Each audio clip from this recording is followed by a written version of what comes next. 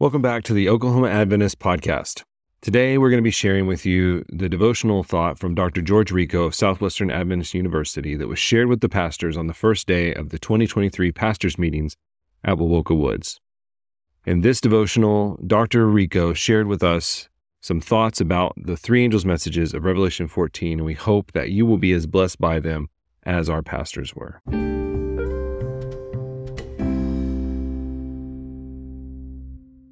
Good morning, pastors. Good morning. It is a privilege. I'm really grateful for the opportunity. Thank you, Elder Shires, for the invitation and the opportunity to share with conference pastors. Bring you greetings from Southwestern.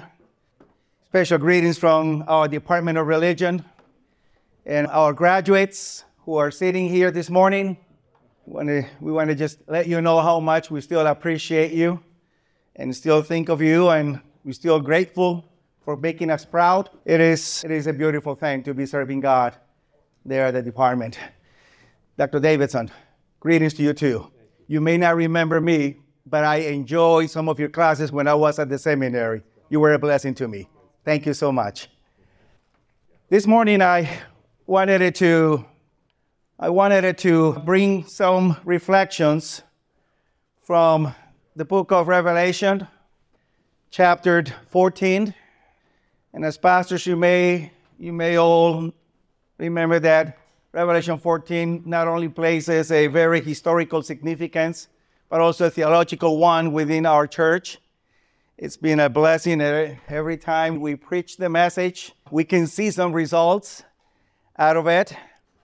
In chapter 14 of Revelation, we see a chapter that is structured, subdivided, if you please, in three segments. And the first segment is one that you will be looking at, the 144,000 standing on Mount Zion. It's a segment that projects us into heaven, the redeemed. But when we come to the second segment, beginning in verses 6 and on to 12, now the whole vision comes back again to the earth. And now we see three proclamations, three great messages. We call them the three angels' messages. But chapter 14 doesn't end there. We still have a third segment, third part, and that is now a description of the second coming of Jesus. And when we look at especially the second and the third segments in Revelation 14, we will see that in each one of those two, we have three angels. In the second segment, we have the three angels with three messages being proclaimed previous to the coming of the Lord, preparing the world for those final events. And once those three are proclaimed, then we see in the last one another three angels.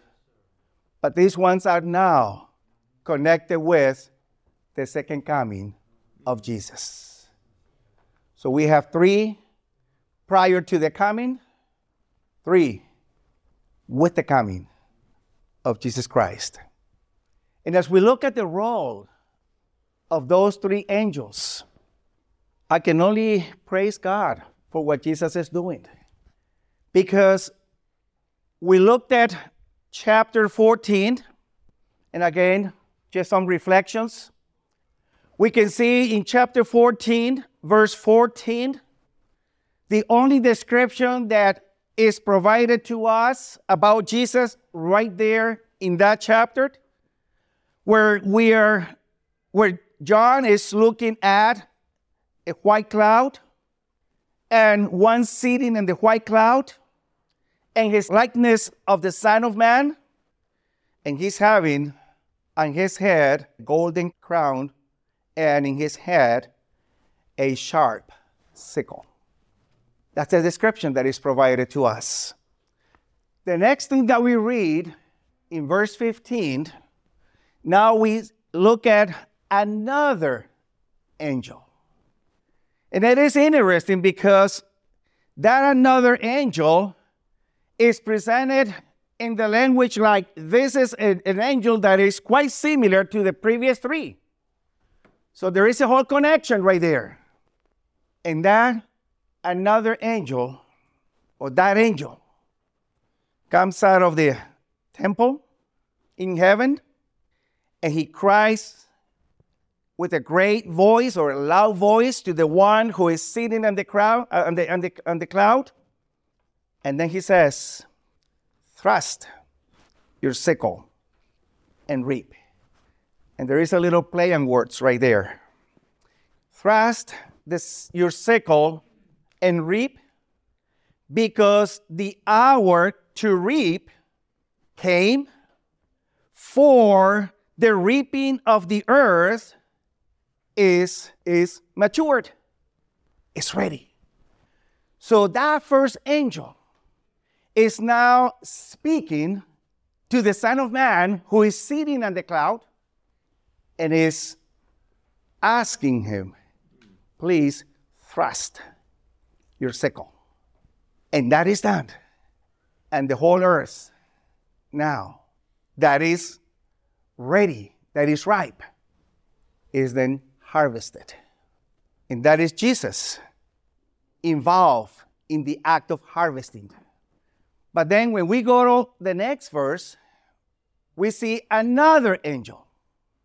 You want to call it the fifth? And this one also comes out from the temple. So it seems like whatever is happening has been already decided in the heavenly temple. And it is this one who comes out of the temple. He also has a sharp sickle in his hand. So it indicates that we're going to have two reapings, two harvestings taking place.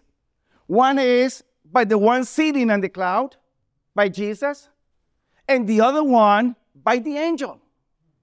And then a sixth angel, or another angel, and this one comes from the altar. He's having authority over fire. He also called with a loud voice to the one who is having the sharp sickle. And then he says, thrust your sharp sickle and gather. Now this time is not reap. This time is gather the clusters from the vine of the earth. And he gathered the vine of the earth, and then he thrust that gathering into the winepress of the wrath, or into the great winepress of the wrath of God. So now two reapings have taken place. Two gatherings have taken place. One by the Son of Man, one by Jesus, one by an angel.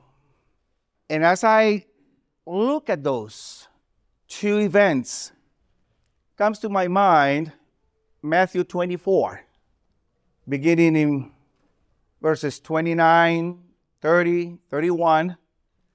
Jesus describing that moment of his coming. And he's saying that when the Son of Man comes, he's going to be sending his angels, and the angels will be doing some gathering.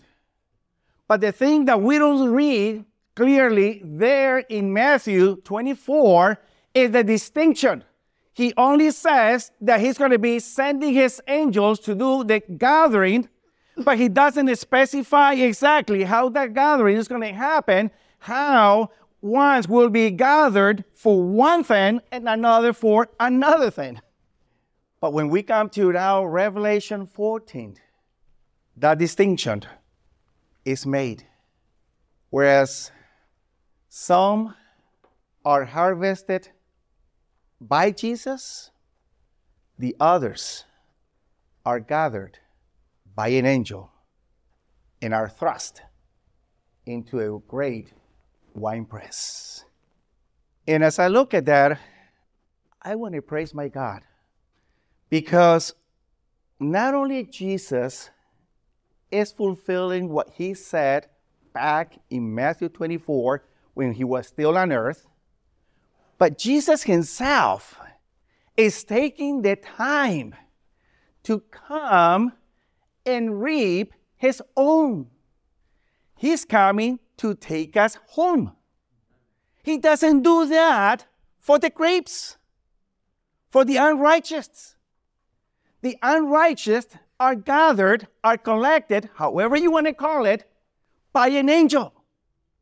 Only those who will be found righteous will be harvested by Jesus, and he's going to take us home. Amen. So I praise my God for that. Jesus could have sent an angel. Or he could have just, he just could have said, come up here and just raise us up to meet him on the air. But instead, he just comes and he reaps. Another thing that gets my attention right in this passage, I read it in the very last verse of chapter 14, verse 20.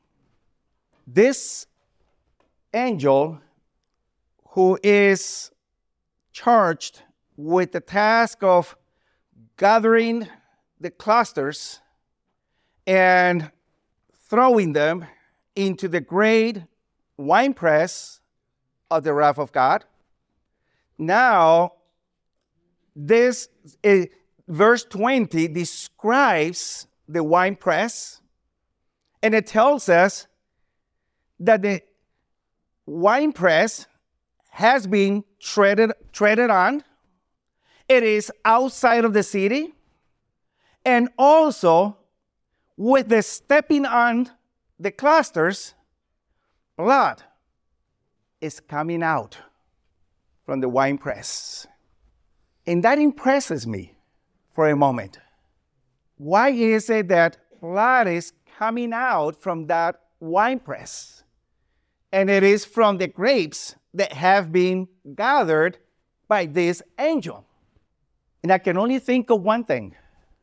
When I go back to Genesis, chapter 2, verses 16 and 17, the Lord instructed Adam that he is allowed to eat from any tree that is in the garden, except from one, and that is the tree of knowledge of good and evil.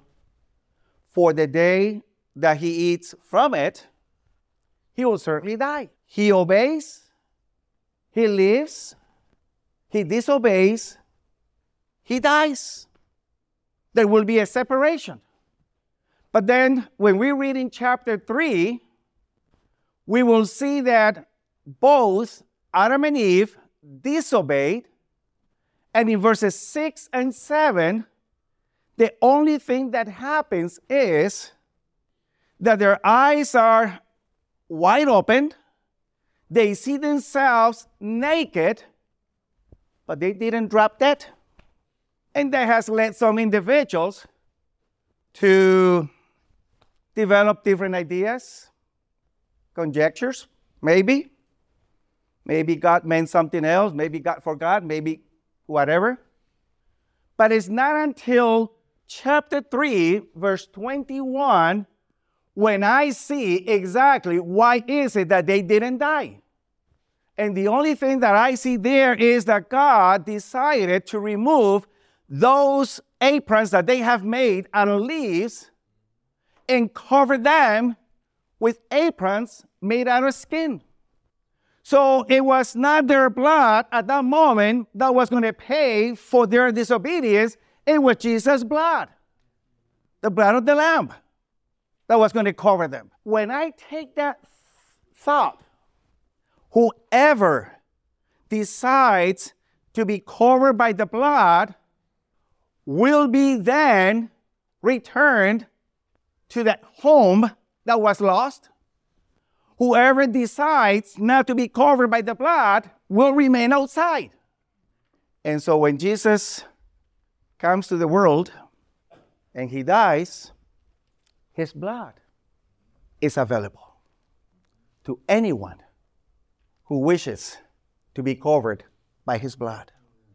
And when he returns, according to Revelation 14, and he is thrusting his sharp sickle, and he is reaping, he is harvesting the earth, who are the ones he is harvesting? The ones who chose to be covered by his blood. So then when we go into verse 20, chapter 14, why is it then that those clusters of grapes that are thrown into the winepress are now spilling blood from there? And the only thing that comes to my mind is, if you chose not to be covered by the blood of the Lord, the only thing that can happen is you're going to have to cover yourself with your own blood. And that's where I come back and I say, thank you, Jesus. Because I know my mistake, it's been covered. You're taking care of it. And if I remain by him, I don't need to worry about anything else. He'll cover me. I only need to worry if I chose not to be covered. Chapter 14 of Revelation then helps me see why is it that those 144,000 are in heaven. They're playing harps. They're singing a new song. They seem to be musicians. They're following the Lamb. It doesn't say that they're following Jesus. They're following the Lamb. And when I read Mount Zion, playing harps, following the Lamb, the only thing that comes to my mind is sanctuary language. It seems those 144,000 are the Levites of the redeemed. And they have chosen to still present and be covered by the blood of the Lamb. That very same one that they chose to be covered by while on earth. May the Lord continue helping us value the blood of the Lord. May the Lord continue guiding us so that in our ministry, that blood, that sacrifice, the Lord could always be shining through. And in the end, we can all be harvested by him directly. May the Lord bless you, pastors. May the Lord continue giving us a good day and a good retreat. Be blessed.